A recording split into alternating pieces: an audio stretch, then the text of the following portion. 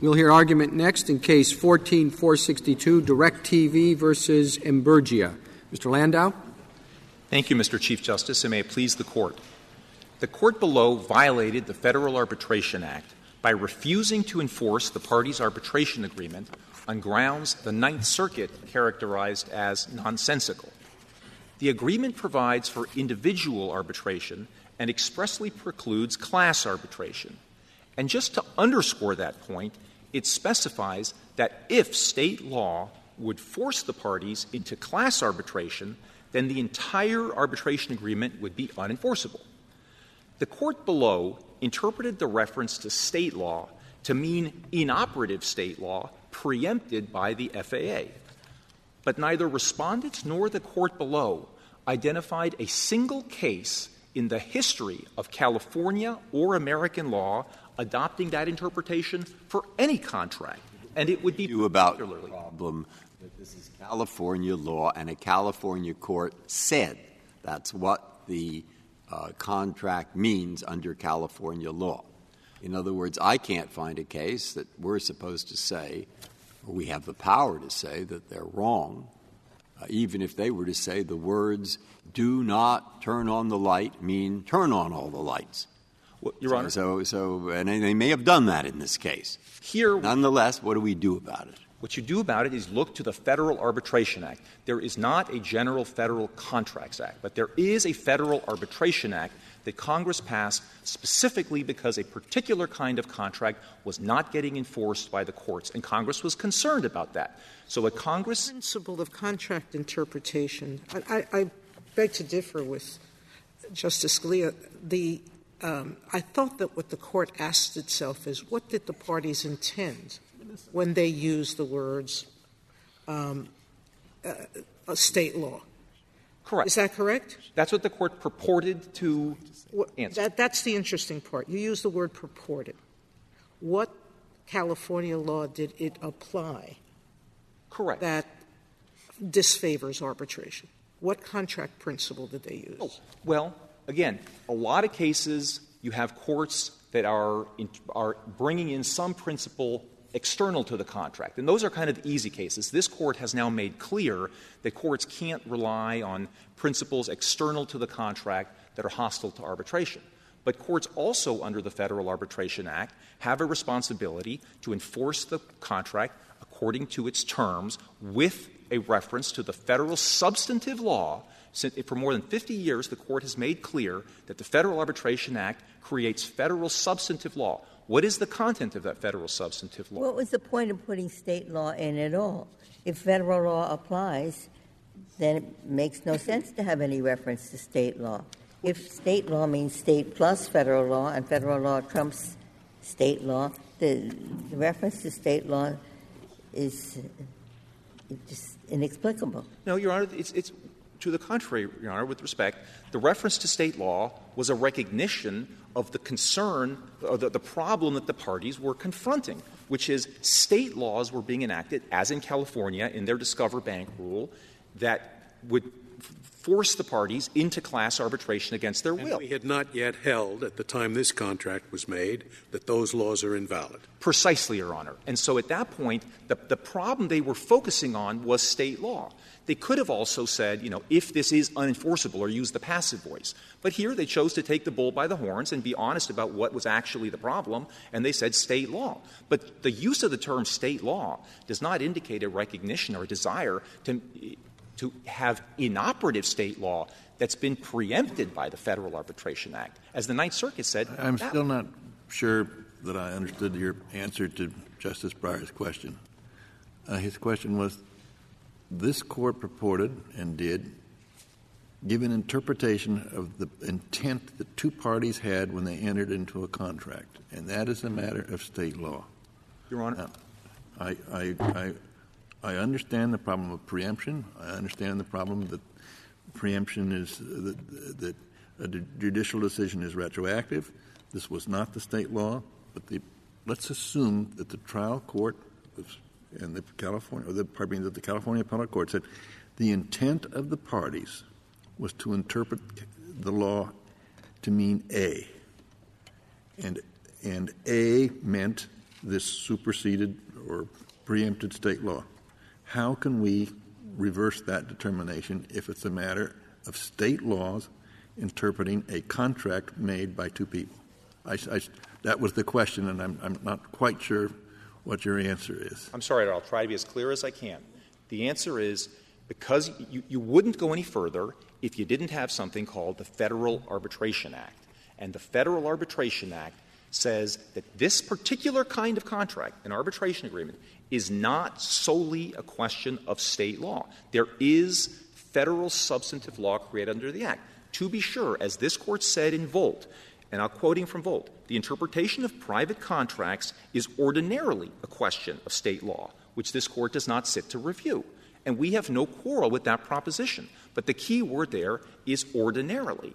And this case shows that ordinarily does not mean exclusively, because the Court in Volt went on to say, and I think this is critical, and I think you could quote this passage from Volt and be finished with this case. It says, in applying general state principles of contract interpretation to the interpretation of an arbitration agreement within the scope of the Act, due regard must be given to the federal policy favoring arbitration, and ambiguities as to the scope of the arbitration clause itself resolved in favor of arbitration. Does that mean that whenever there is a dispute about the scope of an arbitration clause and a state court says that it includes a certain subject or it doesn't include a certain subject, that there is then a question of federal law because insufficient weight has been given to the presumption of arbitrability? Yes, Your Honor, there is a federal question. Again, ordinarily you start out with the proposition that contracts are governed by state law. And we should be let me be very clear. We are not by any means saying that the Federal Arbitration Act federalizes this entire area. We are kind of saying the opposite, that it generally is a matter of state law, but there is a federal toehold. So you always have a federal question to be a check on the state court's application of law for cases like this, when it is perfectly clear what is going on. Well, this may be an extreme case, but how do you define the borderline? Well, again, Your Honor, I think in the average case, the state court can interpret state law as it sees fit. But then this court's responsibility in reviewing state law, and this court obviously can decide what cases it wants to take to review state law, this court's responsibility is to basically do what Volt said it would do, which is, did the state court, in applying state law principles, give due regard to the federal policy favoring arbitration and construe doubts in favor of arbitration? And I found no case ever that's done that, and I have exactly the same problem that Justice Alito has.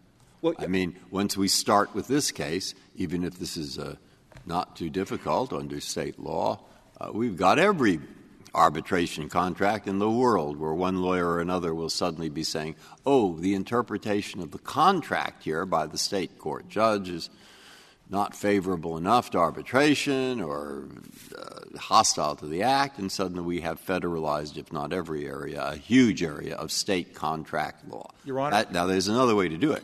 We could just ask the California Supreme Court. Now, what about that? Well, or come up with an answer to what Justice Alito just asked. No, Your Honor. Again, you wouldn't ask the California Supreme Court because ultimately this is a federal law question. Why not ask? No. Ultimately, it's a state law question. What does the contract mean? And the contract, reading it, seems to mean that it applies to laws that are laws, not laws that have been held unconstitutional. So what I've looked at the civil rights cases, for all kinds of cases, I can't find any. Even if this case came from the California Supreme Court, and the California Supreme Court said, it has never done that, and that's one of the odd things about this case. But even if the California Supreme Court were to say, we as a matter of California law say that this, a reference to state law means preempted or repealed or otherwise inoperative state law, again, I think that's hard to imagine, but let's say they said that, you, as the Supreme Court of the United States, would still have a responsibility to make sure that that comports with the federal policy. Well, maybe that's so, but if the California Supreme Court had said this, I would they would read the contract as if it said, if there is a law in the state of California, a state law, or if there ever has been, whether that law is constitutional or not constitutional, whether it violates the Supremacy Clause or not, if they ever wrote those words in the state legislature into a law, There is no arbitration contract. Okay, I guess parties have the right to do that. And if the California court said, as a matter of California law, they did it right here, I don't know that we'd have a ground to stand. And that's, Your Honor, where, respectfully, the Federal Arbitration Act, again, But you need a test, Mr. Landau. I sympathize with Justice Breyer's point. You need some test. Your Honor, where does it stop? We're going to reinterpret every state interpretation of state law that ends up invalidating an arbitration agreement? Certainly not. So what's the test? The test is... Can't you say that at least in this case where the state court's interpretation flouts well-accepted, universal contract law principles, the most important of which is you interpret a contract in a manner that makes it valid rather than invalid. And they went out of their way to interpret this in a manner that causes the whole agreement to be thrown out. Correct, Your Honor. That is why this... So give us a test. Say that. You know, the test... You don't have to go any further than that. Where it flouts standard contract interpretation principles. Well, certainly, Your Honor, that is clearly one way to look at it. Do you really think that the parties here, this is something that I don't know whether to quarrel with or not, the California court said, we don't know what the parties even thought about preemption. And it was 3 years into litigation that preemption was settled by this court. Do you really think they would have said that one of the parties would have said, your adversary, oh, yes, now I'll go into arbitration after 3 years of litigation? Absolutely, Your Honor, because the only reason that they were not arbitrating from the get-go was because California law said you don't. Correct. That's what they wanted. If California law said no, they wouldn't. Right. And so once it is clear that the thing that would have forced them into class arbitration is gone, either because the California Court repealed it or because this court held it to be preempted, then, again, it's nonsensical to say... When they entered the agreement, both parties contemplated that state law meant California law. That's why you did not object to the lawsuit being brought in court. So if the parties' intent at the time they entered the agreement and at the time the lawsuit in court was started was clear, the parties intended that the arbitration agreement would be out because the no class action was unenforceable in California. That's what they intended at the time they made the contract. Isn't that so? No, Your Honor. What they intended was that this would turn by reference to state law. At that time, state law was, as Your Honor describes, you are absolutely correct. But they didn't say if state law as it exists today requires arbitration. In other words, there's nothing in the contract that freezes this in a particular point in time that takes a snapshot. If we're trying to find out what the parties meant, why wouldn't we look to see what they meant at the time the contract was formed? Well, because, again, it's what the contract that they chose used an important verb. We've been talking a lot about the noun in the sentence, the clause, the law of the state, but then the verb says if the law of your state would find, not if the law of your state today finds. And imagine, Your Honor, if California had repealed its CLRA, which has the anti-waiver provision in it that they are relying on.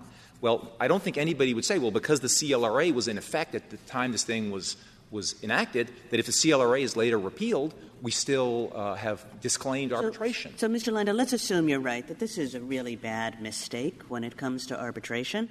So just to take you back to Justice Alito's point and Justice Scalia's point, usually we don't fix bad mistakes when state courts interpret state law. I mean, there are a lot of mistakes when it comes to interpretation of contracts, including arbitration agreements. So, again, what's the standard? There's nothing on the face of this opinion that indicates hostility to arbitration.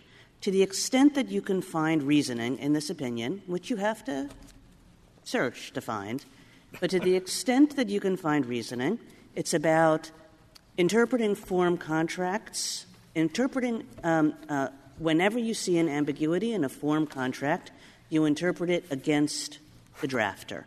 And that's a principle of contract interpretation that, as far as I can see, has been used hundreds of times in California. It appears to be a very common principle of contract interpretation in California whenever California courts look at a contract of adhesion. So why isn't that just what they did and is what they did? Fair enough, but even by its terms, the predicate for that is some ambiguity. You can't just say, well, guess what? Contract of adhesion, immediately we go to construing against the drafter. You have to have an ambiguity. There's no antecedent ambiguity, and the Court really didn't identify anything other than the totally question-begging assertion that the specific governs the general. Again, Your Honor, I want to be very clear here.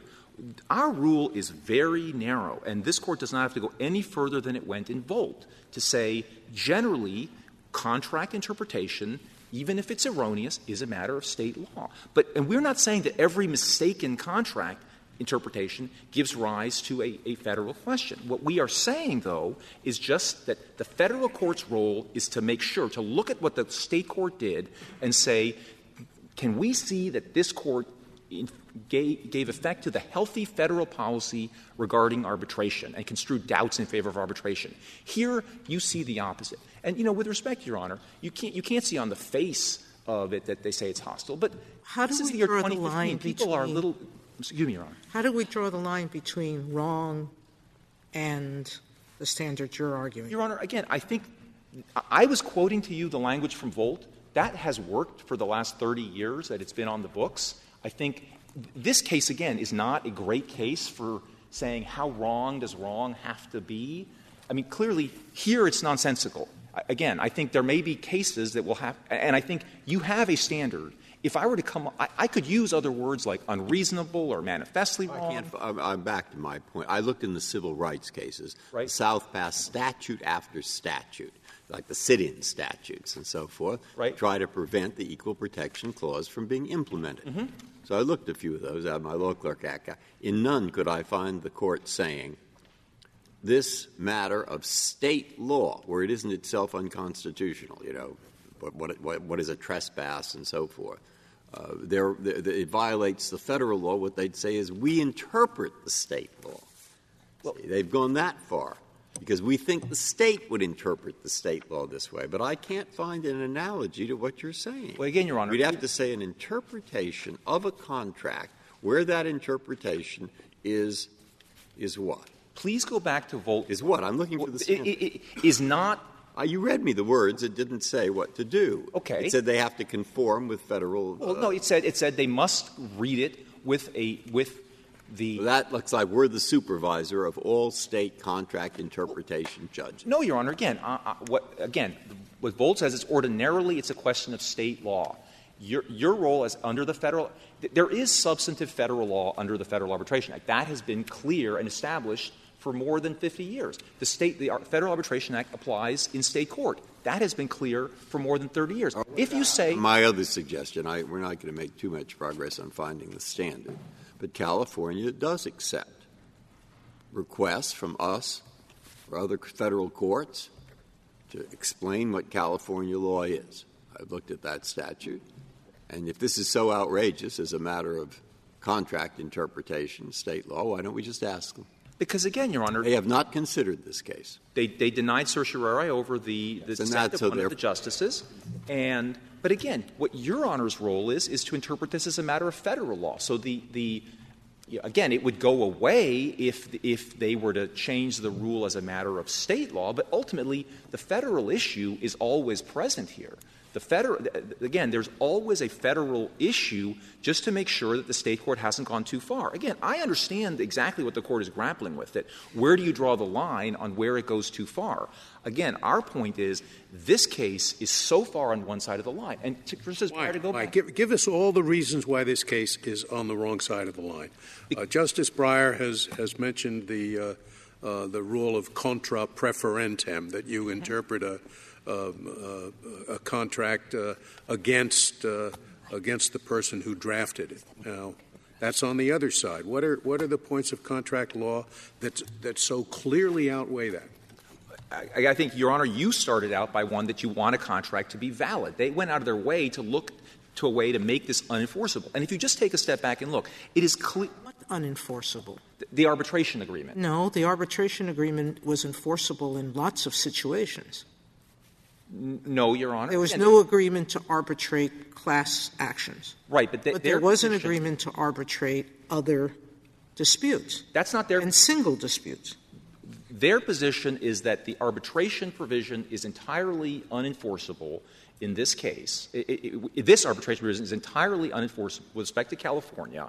Again, what is going on here? It's clear the party says we want to arbitrate our disputes unless state law forces us into arbitration. Once state law can no longer force you into arbitration, they don't have any plausible narrative for why the parties would have agreed to blow up and jettison their arbitration rights if nobody is actually forcing them into arbitration. Can you go back to Justice Scalia, please? What I understood this to be is one reason this interpretation, from your perspective, is an unreasonable, really weird one, is because the statute basically says go to arbitration unless you are in a state where the law would require class arbitration. And if that's the state you're in, dump the whole arbitration business. Okay? Now, one reason that's a bad interpretation is that probably what they meant is valid state law. All right, that's one. Right. Now, is there any other? There's another one, Your Honor, that in Section 10 here, there's a choice of law provision specifically addressing the arbitration clause. And the general choice of law provision is in Section 9 of the agreement. In Section 10, but it says, notwithstanding the foregoing, in other words, the fact that state law and FCC law, other law applies, with respect to the arbitration provision, the FAA shall govern. So our position is it is nonsensical to say that when the contract goes out of its way to say the FAA shall govern the arbitration provision, that you would take a reference to the law of your state in the arbitration provision and say the law of your state completely unaffected by the FAA. So, Mr. Landau, I completely take your point as to what the parties must have wanted. And it does make this state court opinion unsatisfying would be a kind word for it. But, you know, in fairness to the state court, part of the problem was the way this contract was worded. Everybody else finds ways to word contract provisions like this so that there isn't a problem. If the contract had said, you know, if class action waivers are invalid in your state, then Section 9 is unenforceable, there would have not have been this problem. It's a very unusual contract provision. Most companies use very clear ones. This one did not. And so the state court had to sort of puzzle over what it meant. And as you say, probably got the answer wrong. Strike the probably. Got the answer wrong. But, you know, wrongness is just not what we do here. Your Honor, but again, wrongness is not what you do here, but this is an arbitration contract. And again, I think this is why you have to draft this provision, Mr. Landau. I did not, Your Honor. But, again, I am not defensive about the way this is drafted. They said state. How was the provision changed? Now, this provision is no longer in Directv contracts. Is that right? That's correct, Your Honor. And what it was taken out and what was put in instead? The new provision, Your Honor, which I have here, it says it takes out the word state law and just says if this is unenforceable.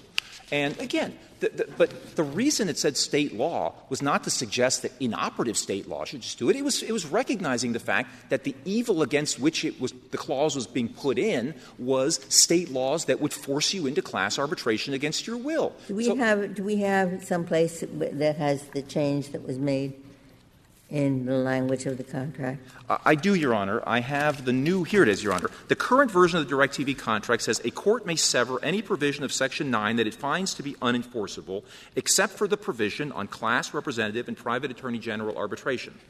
That's in Respondent's brief on page 36. Again, I'm not saying there aren't other ways to write it, but the fact that there are other ways to write it doesn't mean that it's ambiguous. And again, I'm sure this Court construes many statutes that could have been written in other ways, but that doesn't make them ambiguous. Let me just please underscore one more point.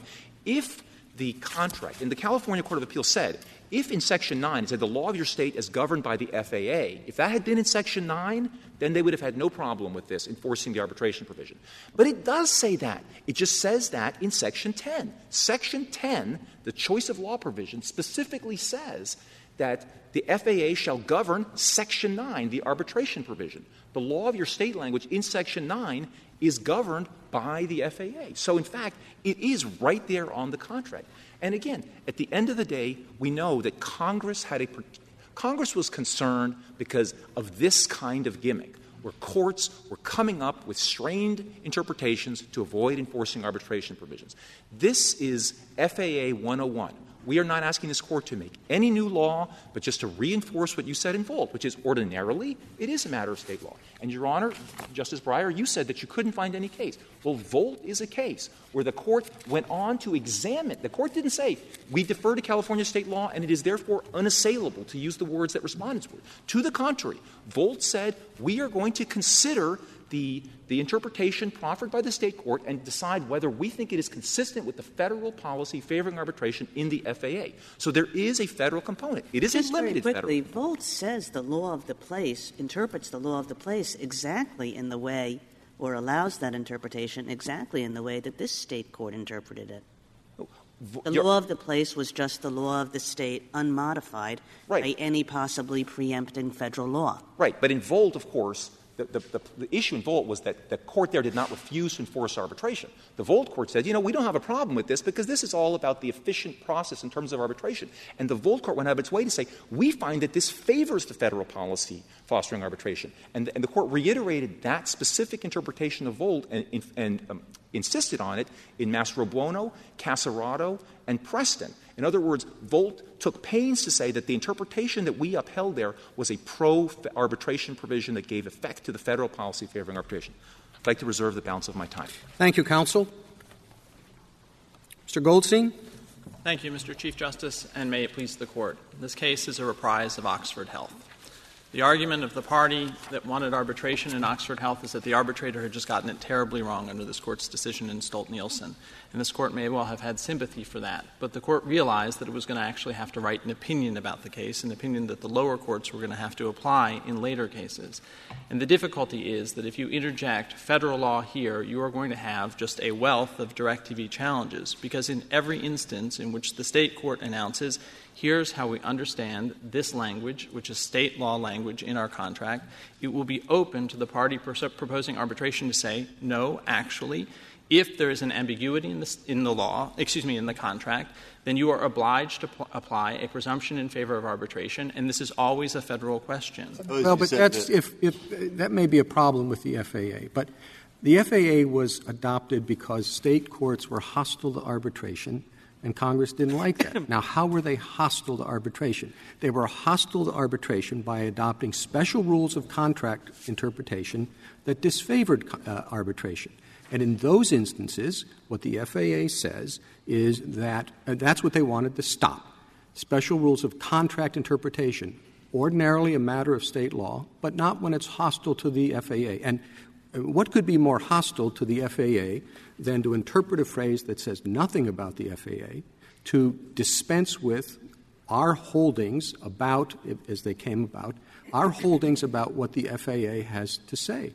And to do that, even though there's a provision in the contract that says this is governed by the FAA. In other words, I understand, I'm sympathetic to the notion that this is a matter of state contract interpretation, but that is precisely what the FAA was getting after. State judges interpreting contracts under special rules hostile to arbitration. So, Mr. Chief Justice, if I could deal with your real concern about where this statute comes from, the idea that this is kind of the core discrimination against arbitration that this statute is after, kind of structurally, and then what exactly happened in this case. The root of the FAA, and it's reflected in the statutory text that's in Section 2, is that state courts were adopting doctrines that were hostile to arbitration. Discover Bank's one of them, this Court concluded.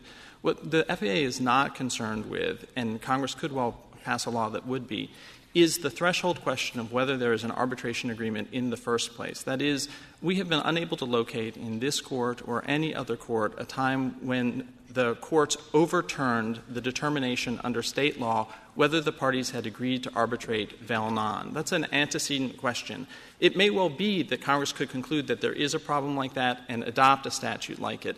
But to do that here is to really open up an enormous can of worms. What you have is I'm not sure that I understand what you're arguing. Sure. You're arguing that the FAA does not cover state gimmicks that disfavor arbitration so long as what they say is there is no arbitration agreement in the first place. No, Justice Scalia, don't misunderstand me. If the court were to what you said. I apologize then.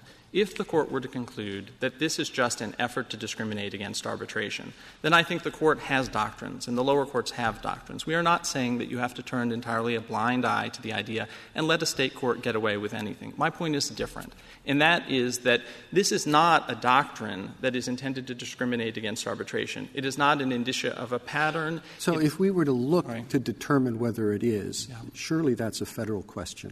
Yes. If you were to we agree that there is a backstop here, and it's an important backstop, and that is if you conclude that a court is just making it up and discriminating against arbitration, we think that's an important role for the court to play. But the difference here is that the argument is that the state court really got this wrong and had an obligation to kind of presume that the parties want to engage in arbitration. That is a very, very, very different proposition of law because it asks the federal courts to interject and the state courts to interject That's themselves. exactly what Volt says, what Mr. Landau quoted, as due regard must be given to the federal in interpreting a contract. We're talking about interpreting the intent of the parties.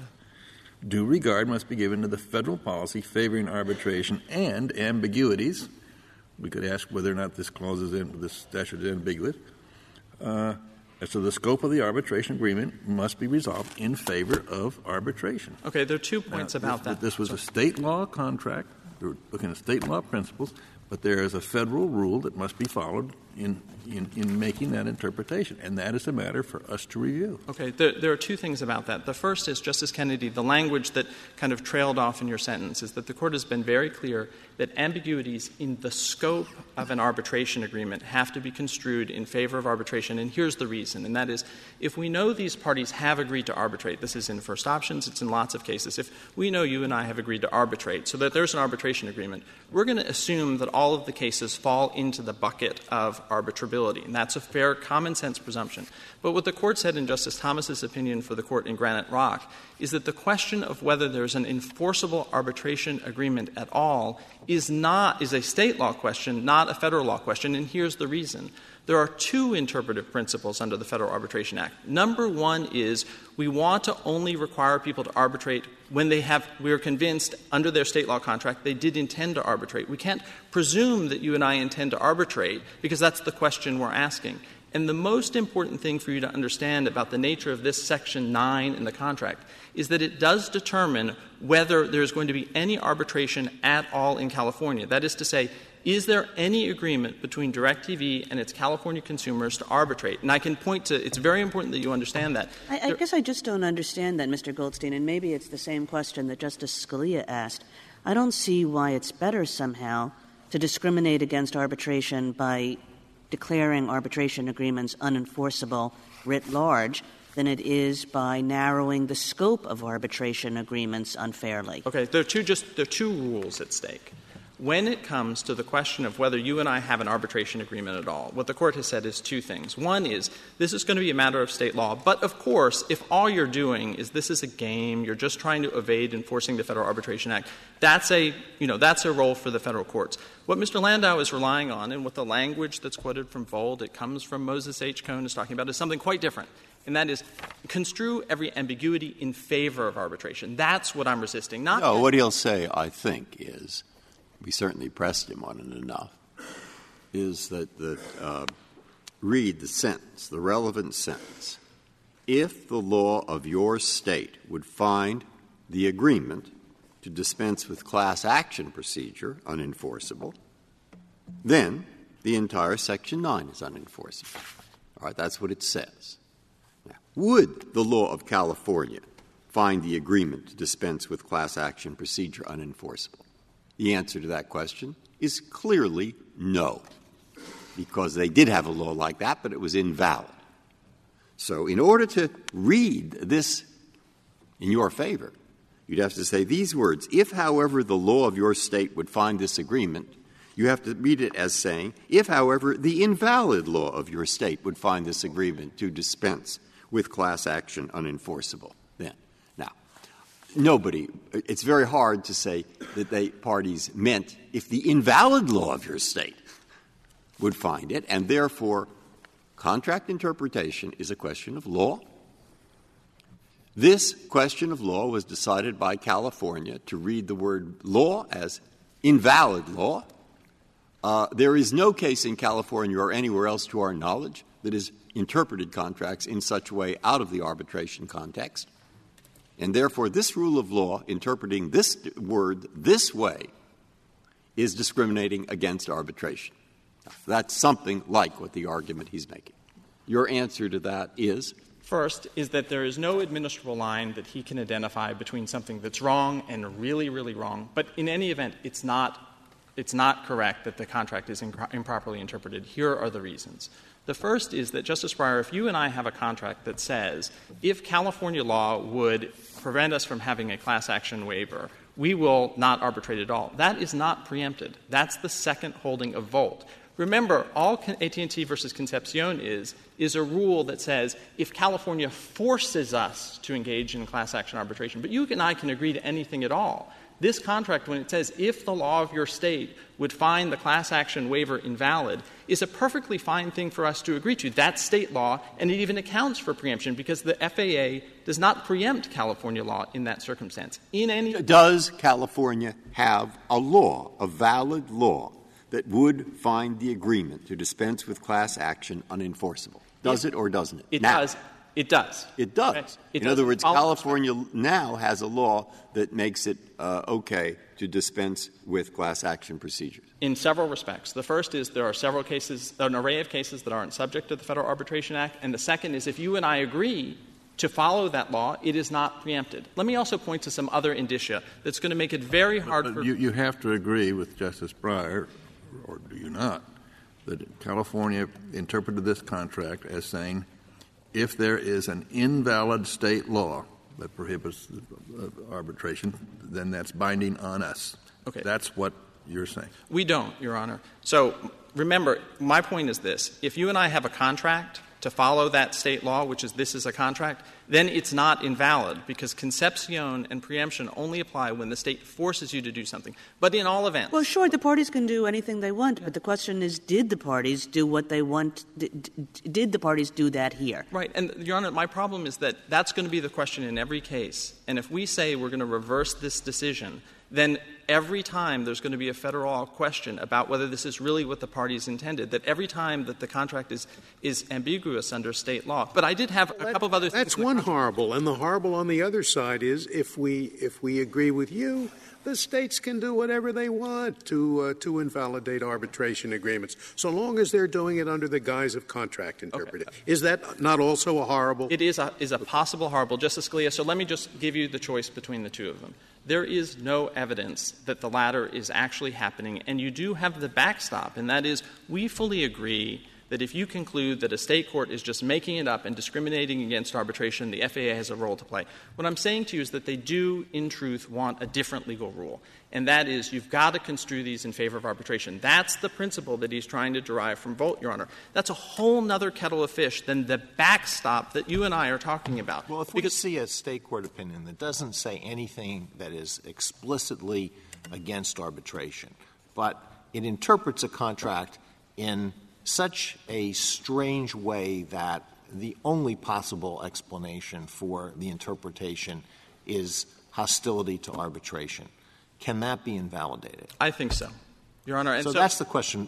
Does this case fall into that category? If that's what the question is, because that is not the Volt principle, that is the idea that this is just wildly out of bounds. It's the incredibly fact-bound question about whether this one decision is wildly out of bounds. So let me talk about the other reasons it's not remotely wildly out of bounds. Because if you write an opinion about anything other than the legal rule you just articulated, Justice Alito, we are going to be in an incredible place. Well, you say that's not the Volt principle. Why isn't it the Volt principle? Ambiguities. I mean, this is even more than an ambiguity. But even ambiguities have to be resolved in favor of arbitration.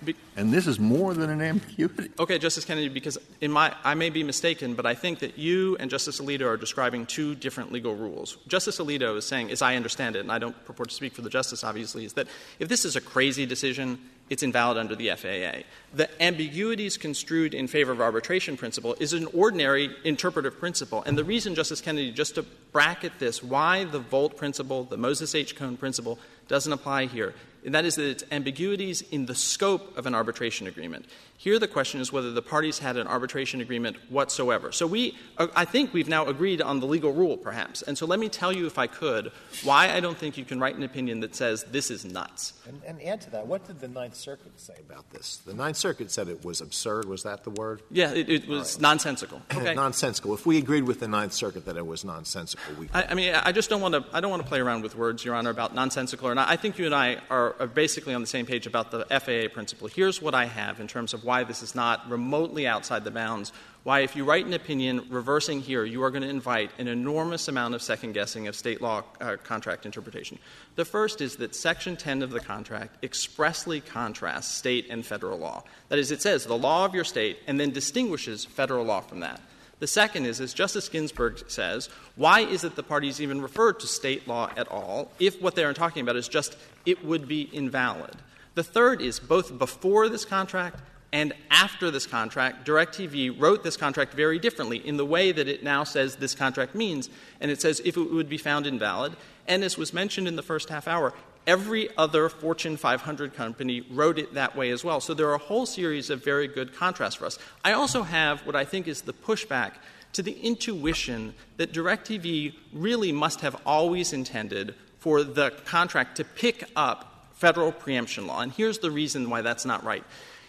Directv claims and has applied the power to unilaterally change this contract. And that is a huge deal in the context of a national form contract. Here's what happened here. Directv put this into the contract in 2006, before AT&T versus Concepcion was a glimmer in anyone's eye at all. And it referred to state law, and everybody agrees at that time that California's Consumer Legal Remedies Act was going to control and was going to prevent any arbitration in California whatsoever. Directv filed an amicus brief in Concepcion saying we will not arbitrate with anyone in California before the court's decision in Concepcion.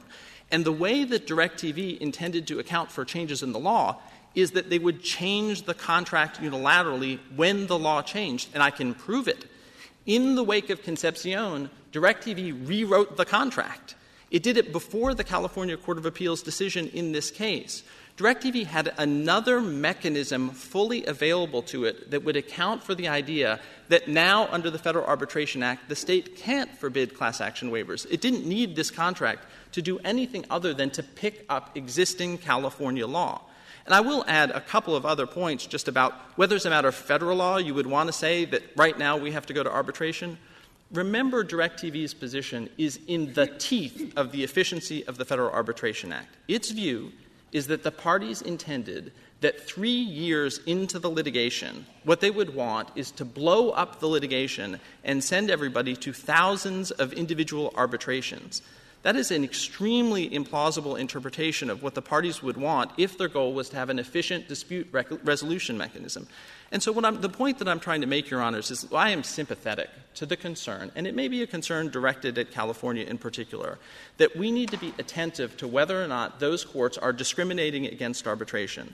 My point to you is that you may believe this is wrong, like you were concerned in Oxford Health that the arbitrator had got it wrong.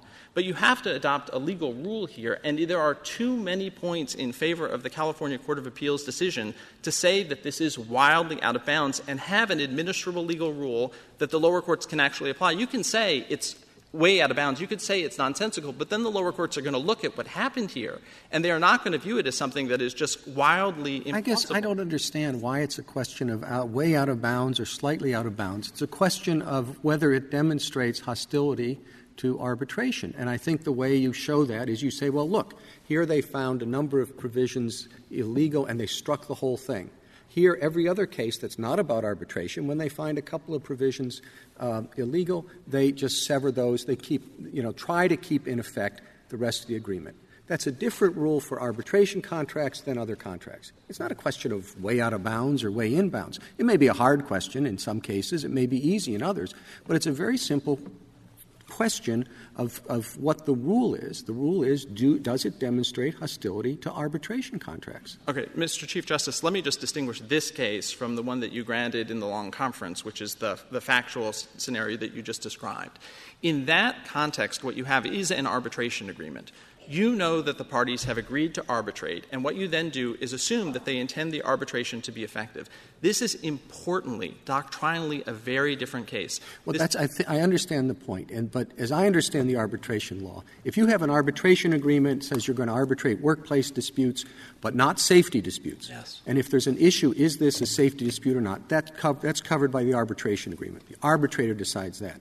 If you have a contract that says you agree to arbitrate with all of our subsidiaries except the one that does this, that's not for the arbitrator because you have to decide if that other subsidiary has agreed or not. Now, this one talks about methods of arbitration. It doesn't seem to me to be covered by either of those two paradigms. Excellent. So you've just described prima paint and the assignment between the court and the arbitrator. Here is why it is in the paradigm of not presuming arbitration, and that is the effect of this contract, Your Honor, the effect of Section 9, is not to determine — this was Justice Sotomayor's question about whether there'd be some arbitration in California but just not class arbitration. The effect of this provision is to mean that there will be no arbitration between Directv and any of its customers in California at all. There is no agreement to arbitrate any dispute. And let me just give you the proofs of that. They filed an — Well, but just there is an agreement to arbitrate some disputes between Directv and its customers. Your Honor, it's the arbitration agreement. Your Honor, so if I could just distinguish, there is an agreement on the subject of arbitration. That is to say, Section 9 is in the contract. What Section 4 of the Federal Arbitration Act asks is there an agreement to resolve any disputes by arbitration? And what Section 9 tells you in the states where it is effective, where the what we call the blow-up clause takes effect, is that in all of those states, Directv will not arbitrate with individuals. It will not arbitrate with respect to class arbitration. If I could just give you the reasons we know that's true. Directv filed an amicus brief in Concepcion saying we do not arbitrate with anybody in California. It then, and you can see this in the Stevens Declaration, in opposition to the motion to compel arbitration, said, we have gotten 215 small claims requests related to these early termination fees, and in court, which is the subject matter of our complaint, and we have arbitrated with one party. So what was going on, in California, Directv was arbitrating with no one whatsoever because of this contractual provision. And that brings it not within the Volt principle, Your Honor, of we interpret when we have an arbitration agreement, we're going to put things into the bucket, your argument, your point, Your Honor, about scope when it comes to safety disputes, but rather within Granite Rock, which said quite expressly when we were talking about the antecedent question, we're trying to figure out if you and I have agreed to arbitrate any subjects whatsoever. When we're in that circumstance, we can't presume that we are arbitrating because the first principle of the Federal Arbitration Act is to not force people to arbitrate when they haven't intended and to require people to arbitrate when they have. So, Justice Kennedy, the distinction I was drawing with Justice Alito is if we had an arbitration agreement and we were trying to figure out if, say, class cases were in and individual cases were out, it would make a little bit more sense to say we're going to presume and resolve ambiguities in favor of putting class cases in. But this is not that situation. It is the question whether we are going to arbitrate with anyone. Now, that is not to say that Federal — May be, but that's quite different from the question of whether there was an arbitration agreement. Certainly, whether there was an agreement in the first place is quite different from what the meaning of the agreement is. And the courts decide the first thing, and it's and not the arbitrator. But this is not there's no doubt here that there was an agreement. There's no doubt that there was an agreement. The only issue is a matter of interpretation of that agreement, whether a provision of the agreement blew it up. Okay. Justice Scalia, what I am saying is you and I agree, but the consequence of the place we disagree is important. That is, you and I agree that this is in the contract. We have a contract on the subject of arbitration. When this Court has said that we will construe arbitration agreements and their scope to include all the subject matter, that is, we will construe them in favor of arbitration, it has been doing so when we not only have an agreement on the subject of arbitration, but we have an agreement to arbitrate some disputes. They may have, and I just don't want – I want to give you one other issue because it's in my mind, and I'd like you to respond to it if you wish, because I think there's some pretty good arguments that this particular interpretation, unconsciously or unconsciously, is flying in the face of an opinion of this Court, which I disagreed with. That was an opinion that said that this particular provision of California law is invalid. I dissented. All right. So we have on the one hand the risks that we'll get into too many state law cases if we take their side. On the other hand, there is the risk that they'll run around our decisions. Now, when you get to that second thing, even though I dissented, I think it's an extremely important thing in a country which has only 9 judges here and thousands of judges in other places who must follow our decisions and think of the desegregation matters, etc., that we be pretty firm on saying you can't run around our decisions, even if they're decisions that I disagree with. Okay? Now, I raise that because I think it is a factor. And so I would like you to say whatever you want. Justice Breyer, there's one threshold point that needs to be made, and that is 5 members of the Court in Concepcion, as I understand their opinions, would not have applied Concepcion in this circumstance. They would not extend it here whatsoever because the 4 members of the Court you and the other members of the Court who agreed with it would not extend it to the circumstance in which the parties have agreed by contract. And Justice Thomas explained in his opinion in that case that the opinion there, that the principal opinion depended on obstacle preemption, and there is no argument here that this case implicates obstacle preemption because it's a question of contract law. So at the threshold, I don't think Concepcion would apply here at all. But your question is bigger, and that is, look, I'm concerned that if we as the Supreme Court, U.S. Supreme Court, articulate a question of federal law, particularly on a statute that's as important as the Federal Arbitration Act, particularly on a statute that is rooted in a concern about hostility of the state courts, we have to show people that we're serious. A couple of things about that. First is we know that California courts are serious. In the wake of we have filed a supplemental brief. The California Supreme Court has decided a case called Sanchez. And Sanchez dealt with the contract that is written like every other Fortune 500 contract is. And it talks about if the provision barring class action waivers would be deemed invalid. And the California Supreme Court said that's controlled by Concepcion. That is an enforceable arbitration agreement right there. And so now we are dancing on the head of the pin about one contract that's entirely defunct and the question of whether the reference to state law, when contrasted in another provision of the contract with federal law, is so far out of bounds. I think what you have to do is compare 2 prospects, Justice Breyer. One is the concern, and we recognize the concern, that if you write in an opinion that says, we're not going to take too hard a look, that the state courts will run wild. All I can tell you is that there really isn't evidence of that happening at all.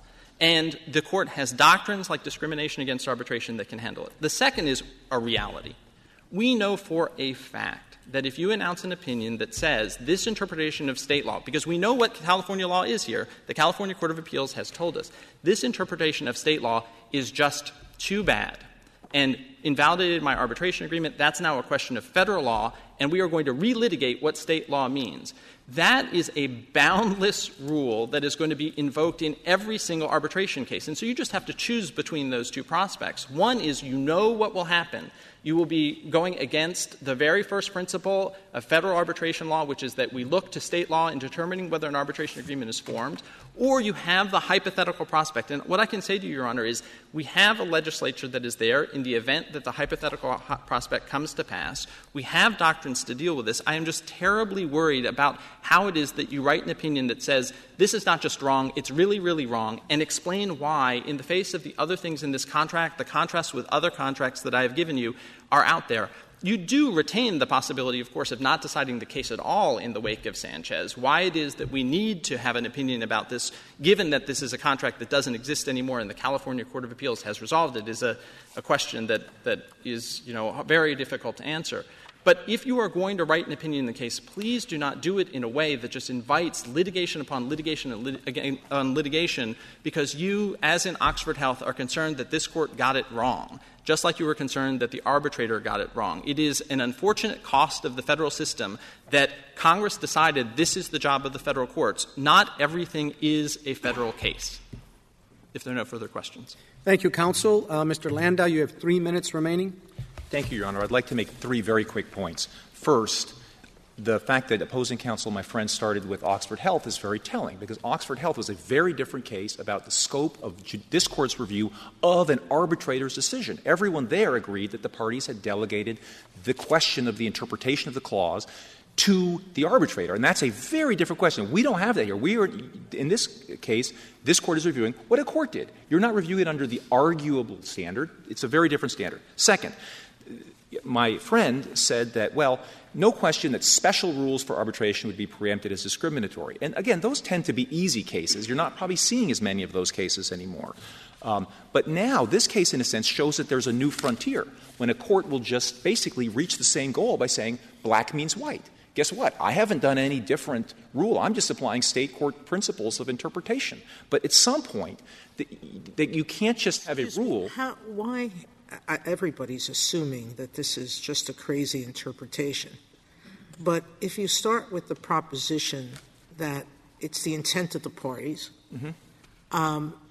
and everybody's framing this as invalid state law or valid state law, but your own company decided before Concepcion that it was okay. They would litigate everything. They would take the words as they stood.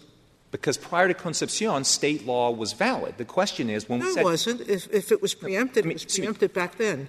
Well, Your Honor, again, but it's preempted it would have forever. been futile to make that argument. In fact, we would have been subject to punitive damages. I mean, we were just taking it at its No, they could have done what happened here and bring it up to the Supreme Court. Well, again, hats off to AT&T for doing that, but there are futility doctrines that recognize that not every litigant has to do that. And how far does this go? When do we make this judgment? Again, Your Honor, you could decide this case on the ground, as the Chamber of Commerce urged in its amicus brief, that this is so far beyond the pale as an interpretation that it can only be explained as discrimination. Again, discrimination is, it is an existing category for knocking things down. It's not the exclusive category. And I think discrimination becomes a hard principle to apply when you have individual contracts. Because somebody can always say, well, discrimination anticipates you have two things that are similarly situated. So how can you say you're discriminating? Again, so why is it that it's so far-fetched? It's so far-fetched. The legitimacy of this action at the time the complaint is filed, as opposed to 3 years later, or the day before a trial, or the day after a trial before judgment is entered. Because the parties use — You could come in and make a motion at any of those times.